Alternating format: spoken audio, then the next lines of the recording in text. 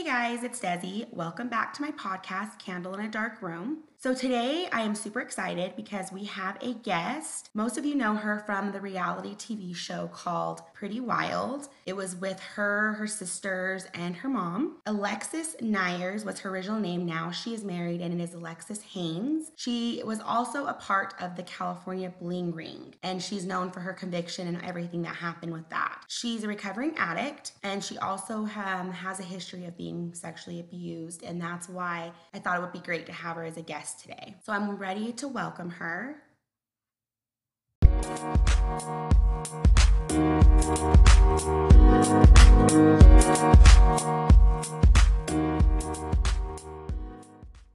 Hello, Alexis. Thank you so much for taking the time to be on my podcast. I can't tell you how excited I am. I seriously watched Pretty Wild back in the day, and I came across your Instagram a couple years ago. I always watch your live feeds and your makeup tutorials and all the stuff that you do. So I just think you have a really incredible story. I don't know if you know much about my podcast. We talk about trauma and things that people go through growing up and kind of how they recover from it today and how they deal with things today. Do you think you can give us kind of a short version of your story and kind of fill people in who don't know your story? Sure. Thanks for having me on. I grew up in a really chaotic household. My father was an alcoholic. My mom was kind of this pot smoking, free loving, hippie, wild child who had very little boundaries. And my parents ended up divorcing when I was 3. I had a lot of early childhood sexual trauma. I eventually turned to drugs in my early preteen years. And then by the time that I was 16, I was a heroin addict, and I ended up being sexually assaulted and raped again at 16. And then my addiction just kind of spiraled out of control. And at that time in my life, I began working out in Hollywood as a music video girl, doing different extra work and modeling gigs. And then eventually getting a reality TV show is kind of like a 1 in a million shot, and just the stars aligned for us. I think that we just had the perfect kind of mix of crazy and wild and fun and all of that. And, so we just kind of ran with that. And then by the time I was 19, my addiction had brought me to my knees, and I was a twice convicted felon. And thankfully, I ended up going into treatment and getting the help that I really desperately needed. And I've been sober ever since. So it's been about almost 8 years now, or let's see. Wow. Yeah, a little over 8 years since the last time I Wow. used any opiates and since I got sober. That's awesome. That's great. Well, yeah, I mean, I can relate on the sexual trauma. I was sexually abused from age 8 to 15 by my stepfather. So that's why, reaching out to you was so important to me, because I think that, what happened to you is so common for people to use drugs to kind of cope with what happened to them and their abuse. What kind of brought you to your knees to decide that you wanted to get help? I think it was like a number of events that happened. I didn't have a lot of people talk about hitting rock bottom, and it Mm-hmm. wasn't necessarily that I hit rock bottom. It was a number of kind of, I would call them spiritual awakenings or moments that kind of just brought me to my knees. And I was just sick and tired of being sick and tired. I was Mm-hmm. still, even after going to jail that last time, detoxing in jail from heroin and every other drug that I had been using for the last several years, and getting into treatment, I was still kind of fighting tooth and nail because I didn't want to identify as an alcoholic or an addict. I didn't want to be anything like my father. It's not that I didn't want to be sober. It's just I really wasn't ready to stop numbing my pain, but I had no other option. It was 6 years in prison or staying in rehab. And I Mm-hmm. know that for a lot of people that hear that, they are going to say, oh, that's kind of crazy. Like, you wanted to keep being a drug addict. And the Mm-hmm. honest answer was, yeah, that the pain was so great, that the rapes and the trauma and the abuse and the physical violence and all the things that I had seen and experienced growing up was so intense that I wanted to continue to numb out for as long as possible. And honestly, I was okay with like dying at that point in my life, which Mm-hmm. now as a mother with 2 kids who, is happily married, my husband owns a treatment center. I work with women every week doing groups. I have my own podcast, Recovering from Reality. I have all of these things to look back on that. It's crazy to say that I really thought that, but like I was okay with just like dying. And that was Right. it. So it was more of like an emotional thing for me. And what happened was when I was in treatment at 3 months in, I relapsed on Whippet. I was doing Whippet in Venice Beach, and I basically, I knew that like if they drug tested me, like I considered a relapse. People were like, oh my God, it's a Whippet.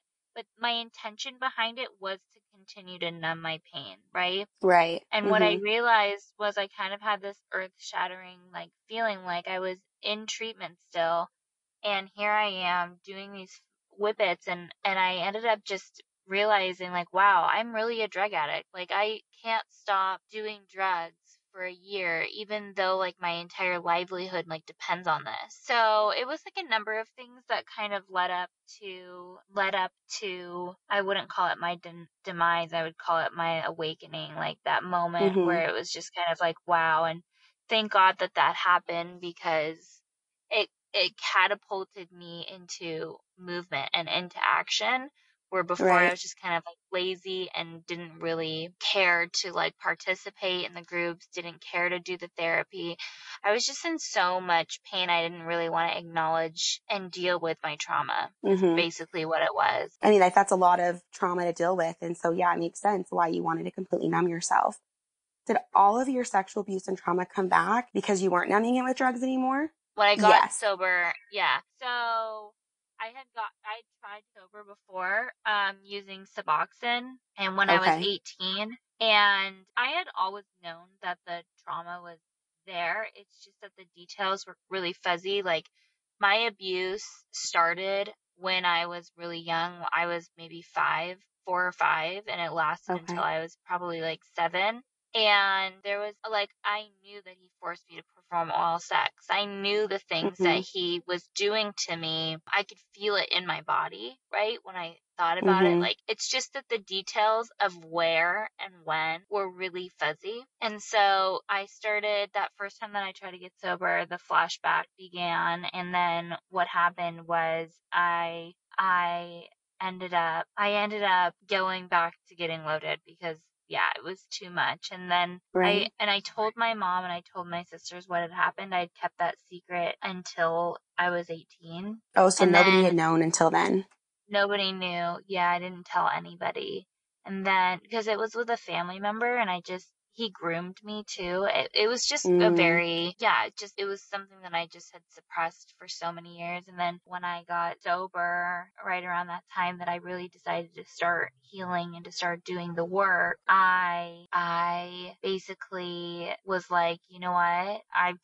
I've got to deal with this now. And so I began doing the work, and I'm really grateful for all of the work that I've done on it. And, there's definitely stages. mm-hmm. I rarely, when I talk about it now, feel like an intense emotional reaction to the Okay. events that took place. Like it doesn't Does it feel feel as like it was chaotic. your story? Yeah, it just feels like a little less intense and a little less Mm-hmm. painful, and like it doesn't trigger me anymore when I'm intimate with somebody. It doesn't affect it Mm-hmm. used to affect like every aspect of my life. Like I was so Right. paranoid, constantly afraid of men, like unable to be emotionally available and intimate with somebody, on an emotional level because Mm-hmm. of the trauma. So it's definitely, I don't see myself as a victim anymore. I see myself as a survivor. There's definitely like a huge shift. Right.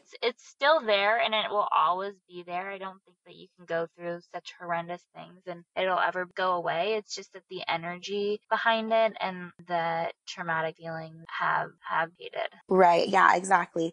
I mean, that just shows how much of a survivor you are. I mean, I explain it to people all the time. They wonder how I can talk about it I'm a crisis specialist and I now work with women who have been sexually abused or raped and things like that. And I'm always asked how I'm not triggered. And I think that just shows how much my healing process has grown. Mhm. And because now when I look back, I almost feel like I'm telling a story of somebody else. Like I know it was me, but it's like, okay, I'm telling you this Yeah. traumatic story of someone I know. Yeah, no, I definitely relate to that feeling, sure. So like today, how do you deal with it when something does come up? And I know doesn't happen often. Like you said, you're not triggered often, but if something does come up, what do you do to kind of get yourself out of that mindset? I mean, I still go through bouts of depression. I have drug-resistant depression. I can't take antidepressants. We know that the brains of people who were severely traumatized as children develop differently than people who don't go through severe trauma. For instance, like our prefrontal cortex and our amygdala and all of the kind of firing centers that deal with, making serotonin and making sure that the mind feels elevated at times and that our stress response is in control. Like those parts of me aren't functioning the same as like an average person. And so that is challenging. So I definitely I Mm-hmm. go through periods of depression or anxiety and things like that. And so it manifests in that way, even though I don't feel like emotionally triggered or traumatized by it anymore. Mm-hmm.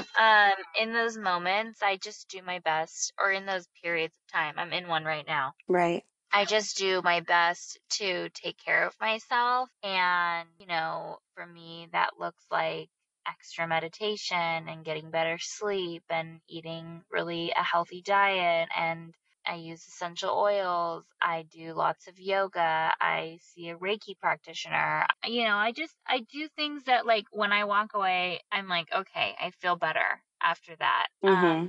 And I just recognize that like this is just a period of time. This is not forever. And even in really dark moments where I feel like I'm having like a lot of intrusive thought about, harming myself or Right. whatever it is, I'm just like, you know what? This is just a time period. It's not forever. It's a season. And usually in these seasons of depression or pain or whatever you want to refer to it as, I recognize that this is the time for growth. It's a time for self-care. I've gotten a lot better with like self-care. Like I used to just go, go, go, go, go, go, go. And then after having my kids, I had a number of things happen to my body that just basically my body was saying no, like it was forcing me to slow down. And so I Mm-hmm. realized that self-care is just essential. It's something that I have to do for myself. And it really makes a huge difference in my overall like health and well-being and mental state. Yeah, I think that's super important to put yourself first sometimes, especially when it comes to things like that. Because if not, I feel like it does affect your family. It affects your husband, your kids, and Yeah. it's kind of a I mean, downward you spiral. always have to put yourself there first. Like Right. when I look at like the triangle of my life, like I think of like a food pyramid, think about the pyramid. It's like I put my Mm-hmm. spiritual practice first, my self needs second, my relationship with my husband third, my relationship as a family with our kids fourth, and then next my work life, and then the next thing would be like, play and enjoying life. Like those are kind of like the Right. fundamentals of my life in that order. And when I put my husband's needs above my own, I burn out. When I put my kids' needs above my own, I burn out. And obviously becoming a mother Mm-hmm. is a lot of sacrifice, and I sacrifice in a lot of ways. Like nursing for me, I didn't have a hard time producing milk. I didn't have a hard time nursing. I had a hard time because of my sexual abuse with nursing. So Oh, like okay.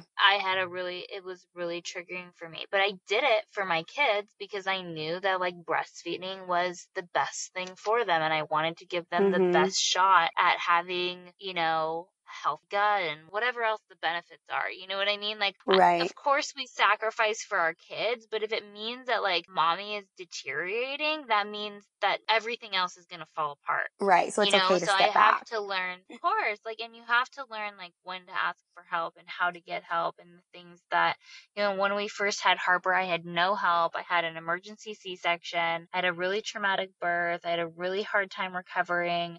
We had no money at the time because my husband was just starting his business and I stopped working. I was the sole provider for our family in the beginning of our marriage and relationship. And it was really hard, but I learned things that helped me. Like, so I would find a girlfriend and we would swap childcare. I would take care of her baby sometimes, she would take care of mine. So that way I could get in that extra support and that extra care and get into a therapist and do all the things that I needed to do to take care of myself for my kids and for my family. Right. It's definitely like essential to put your needs, and to make that, First. put your needs first and to make that a top priority in your life. Right.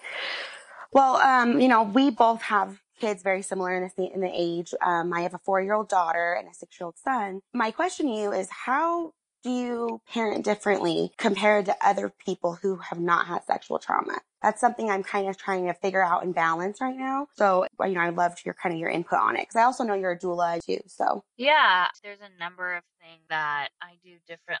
Well, just in comparison to my upbringing, right? That I choose to do differently.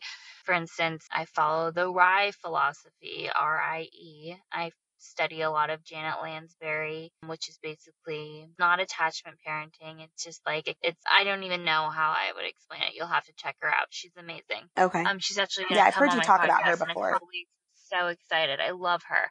I'm a sex positive parent, meaning like I'm very open with my children. We don't use code words. They've actually done studies that say that kids are in greater danger of sexual abuse if they're not taught like the actual words for their Right, private I've heard parts. that. So my daughter knows the word vagina. She knows vulva. She knows that the vagina is on the inside, vulva's on the outside. She knows, all of the proper terms for her body parts. She knows boy body parts. She knows why we're different. I'm Right. just it's just like matter of fact, she doesn't need to know about sex right now at age 5. But Yeah. she knows that babies aren't brought here by stork. Right. She knows that they're grown in the mom's belly. She knows that she came out of my belly, that her sister came out of my vagina. She knows those, she knows. And then there's a number of amazing books that I found on Amazon that I think are really helpful. One of which I believe is called I Said No. And it talks about red flags and green flags, and red flag feeling, that icky feeling you get when you're around somebody, that when someone asks you to keep a secret that you don't want to keep, you know what I mean, that you shouldn't keep, blah, blah, blah, all of that stuff. It goes over all of that. So we've talked about that, like red flag feelings and stuff like that. And then I've had to do a lot of work when my daughter turned 4, which was around the age that my sexual abuse started. I started to get like really triggered and super paranoid. And so like I dove back into therapy and really just committed to getting myself better, because the other thing is like, okay, so I'm a parent of 2 daughters, right? And we know that obviously girls are far more likely to be sexually abused than boys, and things are going to happen. So for instance, my daughter last night, I was bathing her actually, and she stood up from the bath and I noticed she had 2 bruises on her butt, and I freaked out internally first, right? And normally that would have caused me like to spiral. Like I would not have been able to keep my composure. I would have been super paranoid.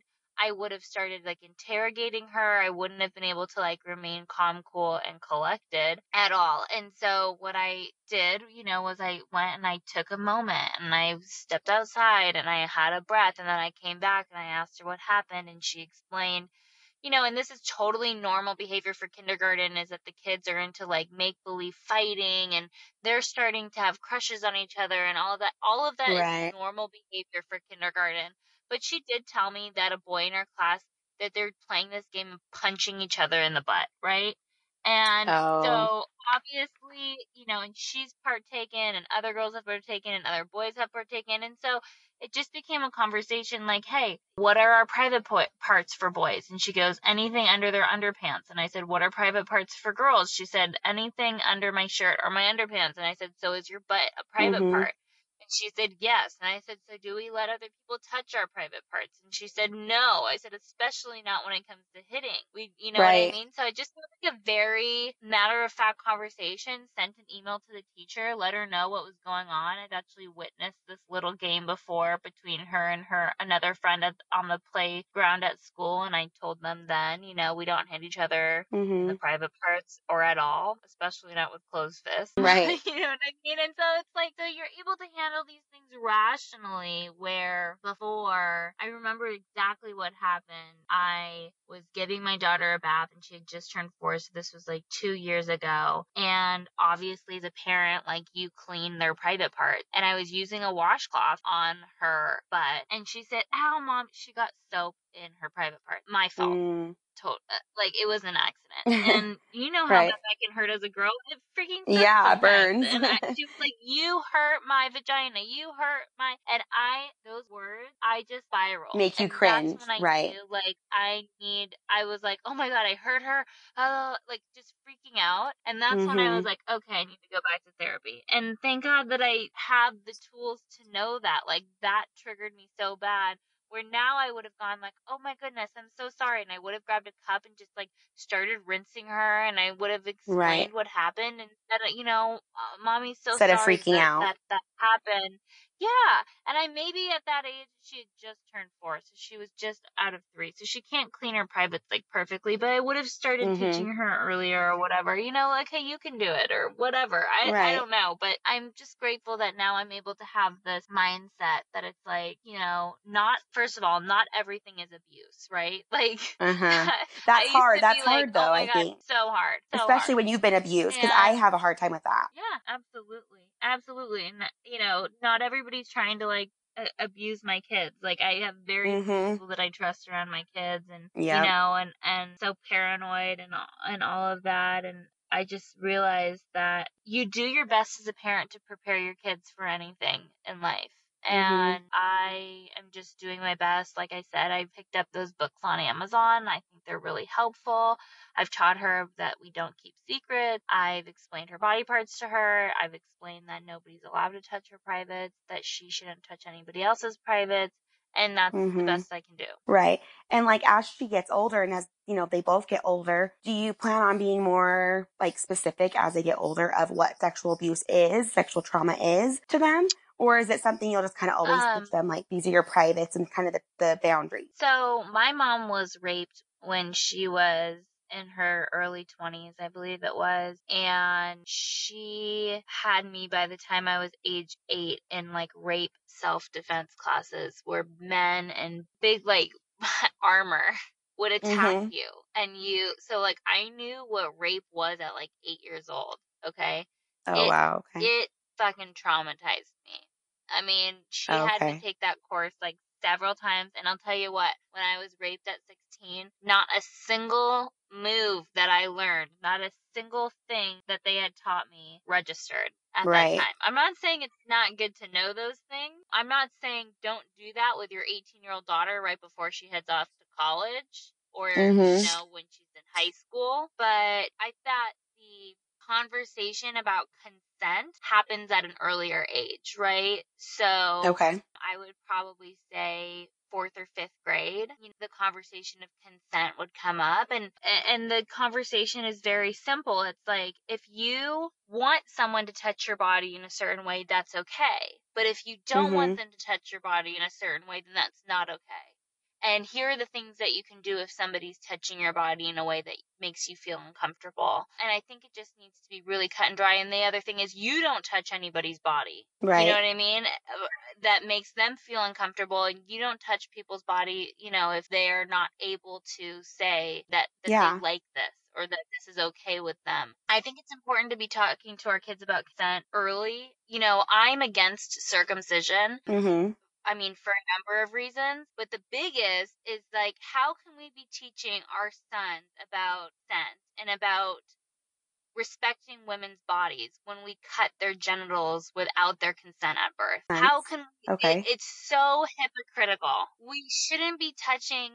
It's the same reason I'm against ear piercing. And I would never force my kids to do anything, and I would never do anything to their bodies or to alter their bodies without their consent. I just don't believe in it. I just think See, it's and that's wrong. hard for And me because I've that never might be a thought of little bit that. radical. Well, and a lot of people haven't, right? Because it's the norm for some reason in the United States to like cut genitals. Thankfully, Right. and to circumcise. Thankfully, it's about 50-50 now, and we're moving more in that direction. Am I saying that people who chose circumcision are bad people? Absolutely not. And you know what? And this is why I became a birth doula, and this is why I'm so passionate about birth and about babies and about all of this, is because I believe that mothers, if we want to change this world, it starts with mothers. Because mothers who have support, mothers who are in a great mindset, mothers who feel healthy, mothers who feel confident, mothers who don't have postpartum depression, mothers who, you know what I mean? All of these things help us to raise kids that are going to change the world. Right? Right. And so we're having these conversations with pretty radical ideas now because it's important, right? And we're learning and we're evolving. And for some reason, we started this like barbaric tradition in the United States that is really just kind of silly. You know, I'm against it personally. And this is my whole thing about parenting. It's like make informed decisions. Make informed decisions Right. about everything you do. The way you birth matters. The way you have a pregnancy matters. The relationship you're in when you're pregnant matters. All of these things affect our children, and we have to have a lot of information, and we have to make informed decisions before we do this, you know, before we have kids, before we bring up this next generation. And so, you know, if you circumcised your kid, if anybody listening to this circumcised your child, and you don't regret it at all, then like, okay, that's fine. We can agree to disagree on this topic. I'm just saying, when we're talking about consent and we're talking about ending misogyny and we're talking about ending sexism and we're talking about breaking down this patriarchy that's suppressing women, raping us, beating us, killing us, taking away our rights. Right now, we've got Alabama today saying that they're going to give a 99-year sentence to anybody who performs abortions in their state, right? It's just heinous what is happening. You know, and abortion is a whole nother topic that we can get into on another time. Yeah, for sure. I'm with you on that. But here's the thing, like when we're talking about recovering collectively, we have to look at all of the patriarchy. We have to look at why we have so many people dying of overdoses every year. We have to look at why we have so many kids on heroin. We have to look at the root cause of why all is happening, right? Right. And so when we're talking about consent, it starts at birth. It absolutely does. No, I totally agree. But here, you know, here's the thing is that's something like, that's why I think research, like you said, is so important. Being informed is so important. Doing research is so important.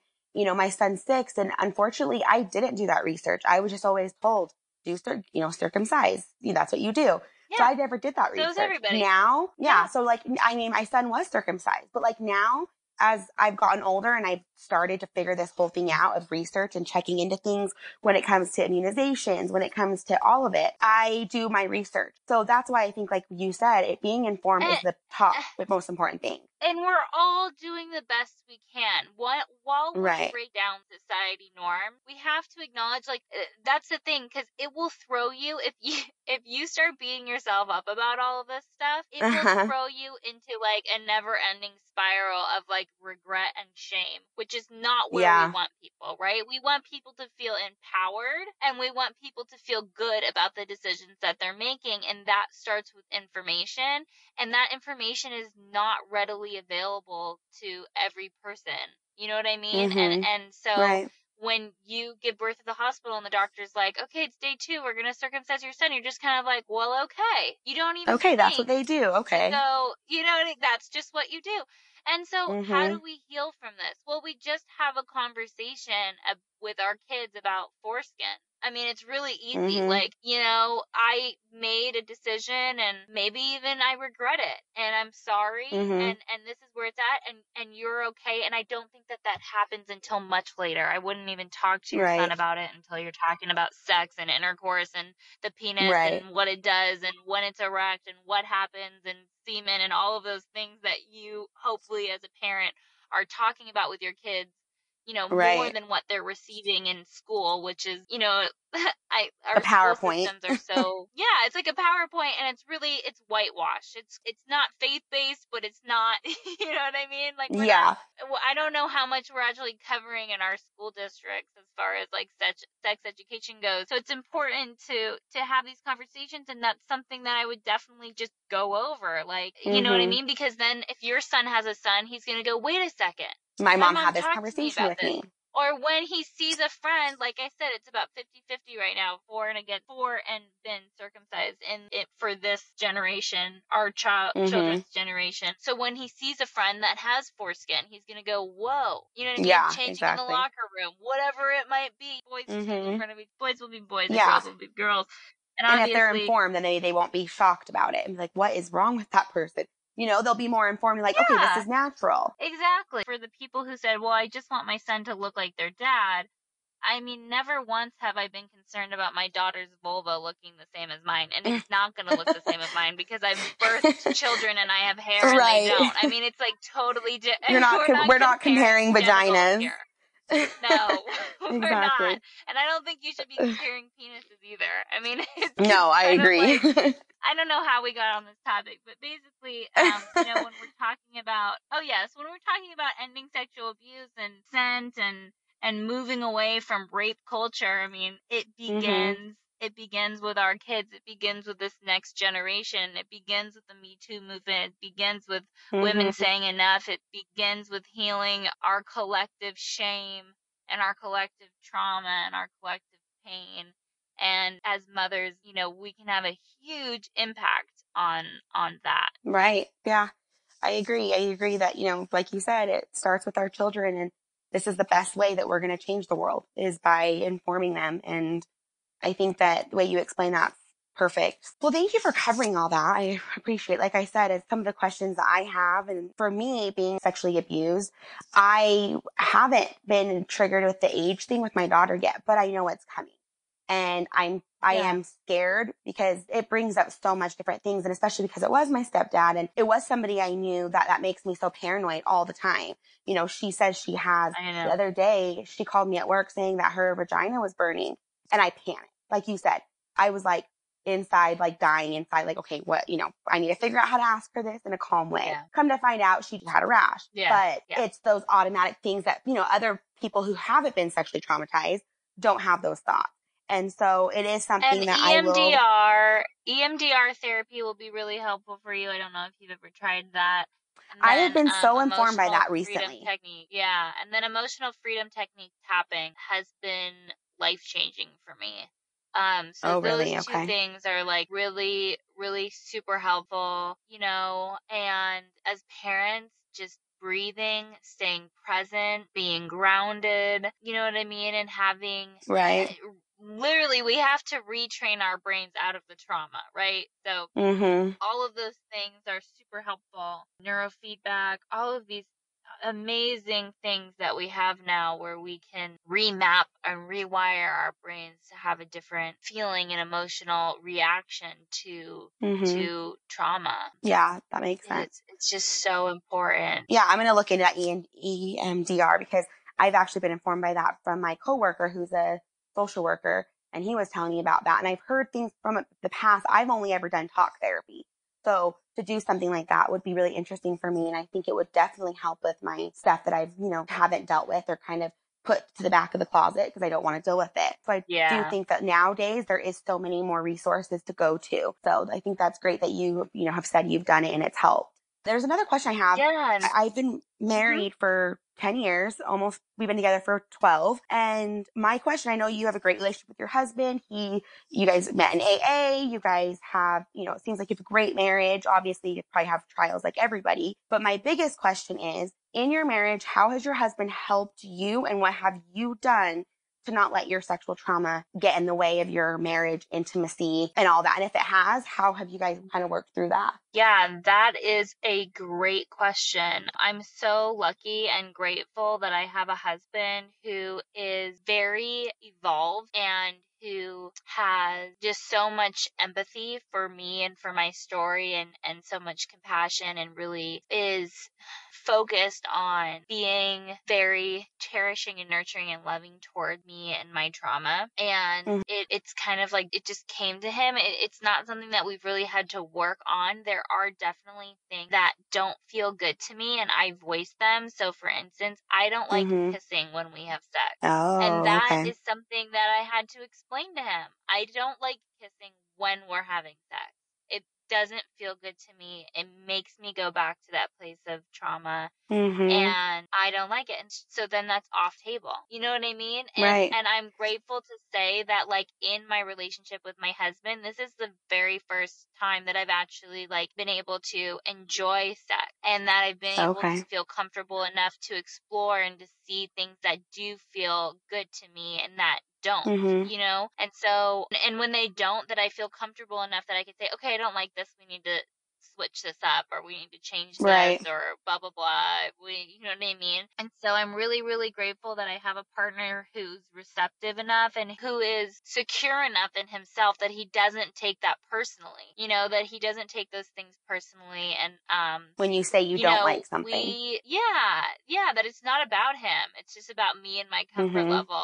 And we rarely fight. I'm really grateful that we are good communicators and that we're able to be on the same page. And we follow an amazing woman, Dr. Pat Allen, and she talks a lot about masculine energy and feminine energy and all of this great stuff. And we've based our relationship around a lot of her work, and it works really, really well for us. We are really good communicators. I can recall one time where we got in a pretty big fight, and I was in the shower. He came into the bathroom and started to confront me about the events that had just taken place. And it triggered me so bad. I felt so vulnerable. I felt so scared. I felt, even though we weren't even like yelling at each other, I just felt like, whoa, like that. I don't know, for me being naked in that like vulnerable shower, state, it just, whoa, I spiraled. I felt like I was losing my mind. Like, it just sent me right back into the trauma. And thankfully, you know, again, he's receptive enough that I was able to say, like, hey, you know, that felt horrible, and that really scared me, and it freaked me out, and I apologize for some things that I said, because like I said, sometimes when I spiral, I like black out the way and just freak out. it has been for me, and freak out, and then things are said that No, I say that because I am the exact same way. So I feel you there. Yeah, but I can acknowledge, like, you know what? In that moment, I was just feeling really triggered, super vulnerable, and it did not feel safe for me. And so in the future, I'm just going to request that, like, if things are still lingering, that you wait until I'm out of the shower and that we can address it. You know what I mean? So again, it all goes back to communication. And therapy is great.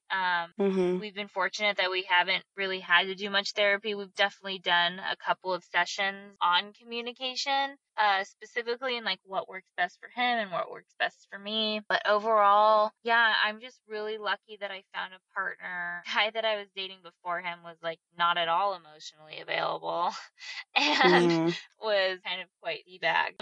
And you just can't be with somebody like that if you've had any trauma. Yeah, because you need somebody that's going to understand. And my husband's been through a lot too. You know, he grew up in with a really quite traumatic childhood too. So he gets it. We're both doing our own work individually and then together, and it's worked out really well for us. We've been married 7 years. We're really happy, you know, super grateful. Yeah, that's awesome. Yeah, I mean, I've looked up your husband and he seems like an amazing person and he knows what he's doing. And like I said, makes such a big difference between like your ex-boyfriend who had no experience or didn't care about somebody who's been through things like you have, compared to your husband who maybe hasn't been in that exact situation, but enough to where he can like you said, give you empathy to kind of get you the help that you need in that moment. Yeah, exactly. Yeah. Well, Alexis, seriously, thank you so much for interviewing with me. Like, I can't tell you how much I appreciate it. I'm not a celebrity or anybody big, but this is just a movement that I'm really trying to get going of like helping people that are going through sexual trauma, going through other types of trauma and just don't have that outlet or that light of hope. And I'm trying to kind of be that along with you. Your podcast, Recovering from Reality, is so interesting and has so much good information. And so if any of my listeners have not heard it, please listen to her podcast. You will love it. Again, thank you so much. And I had such a great time talking with you. Yeah, thank you so much for having me on.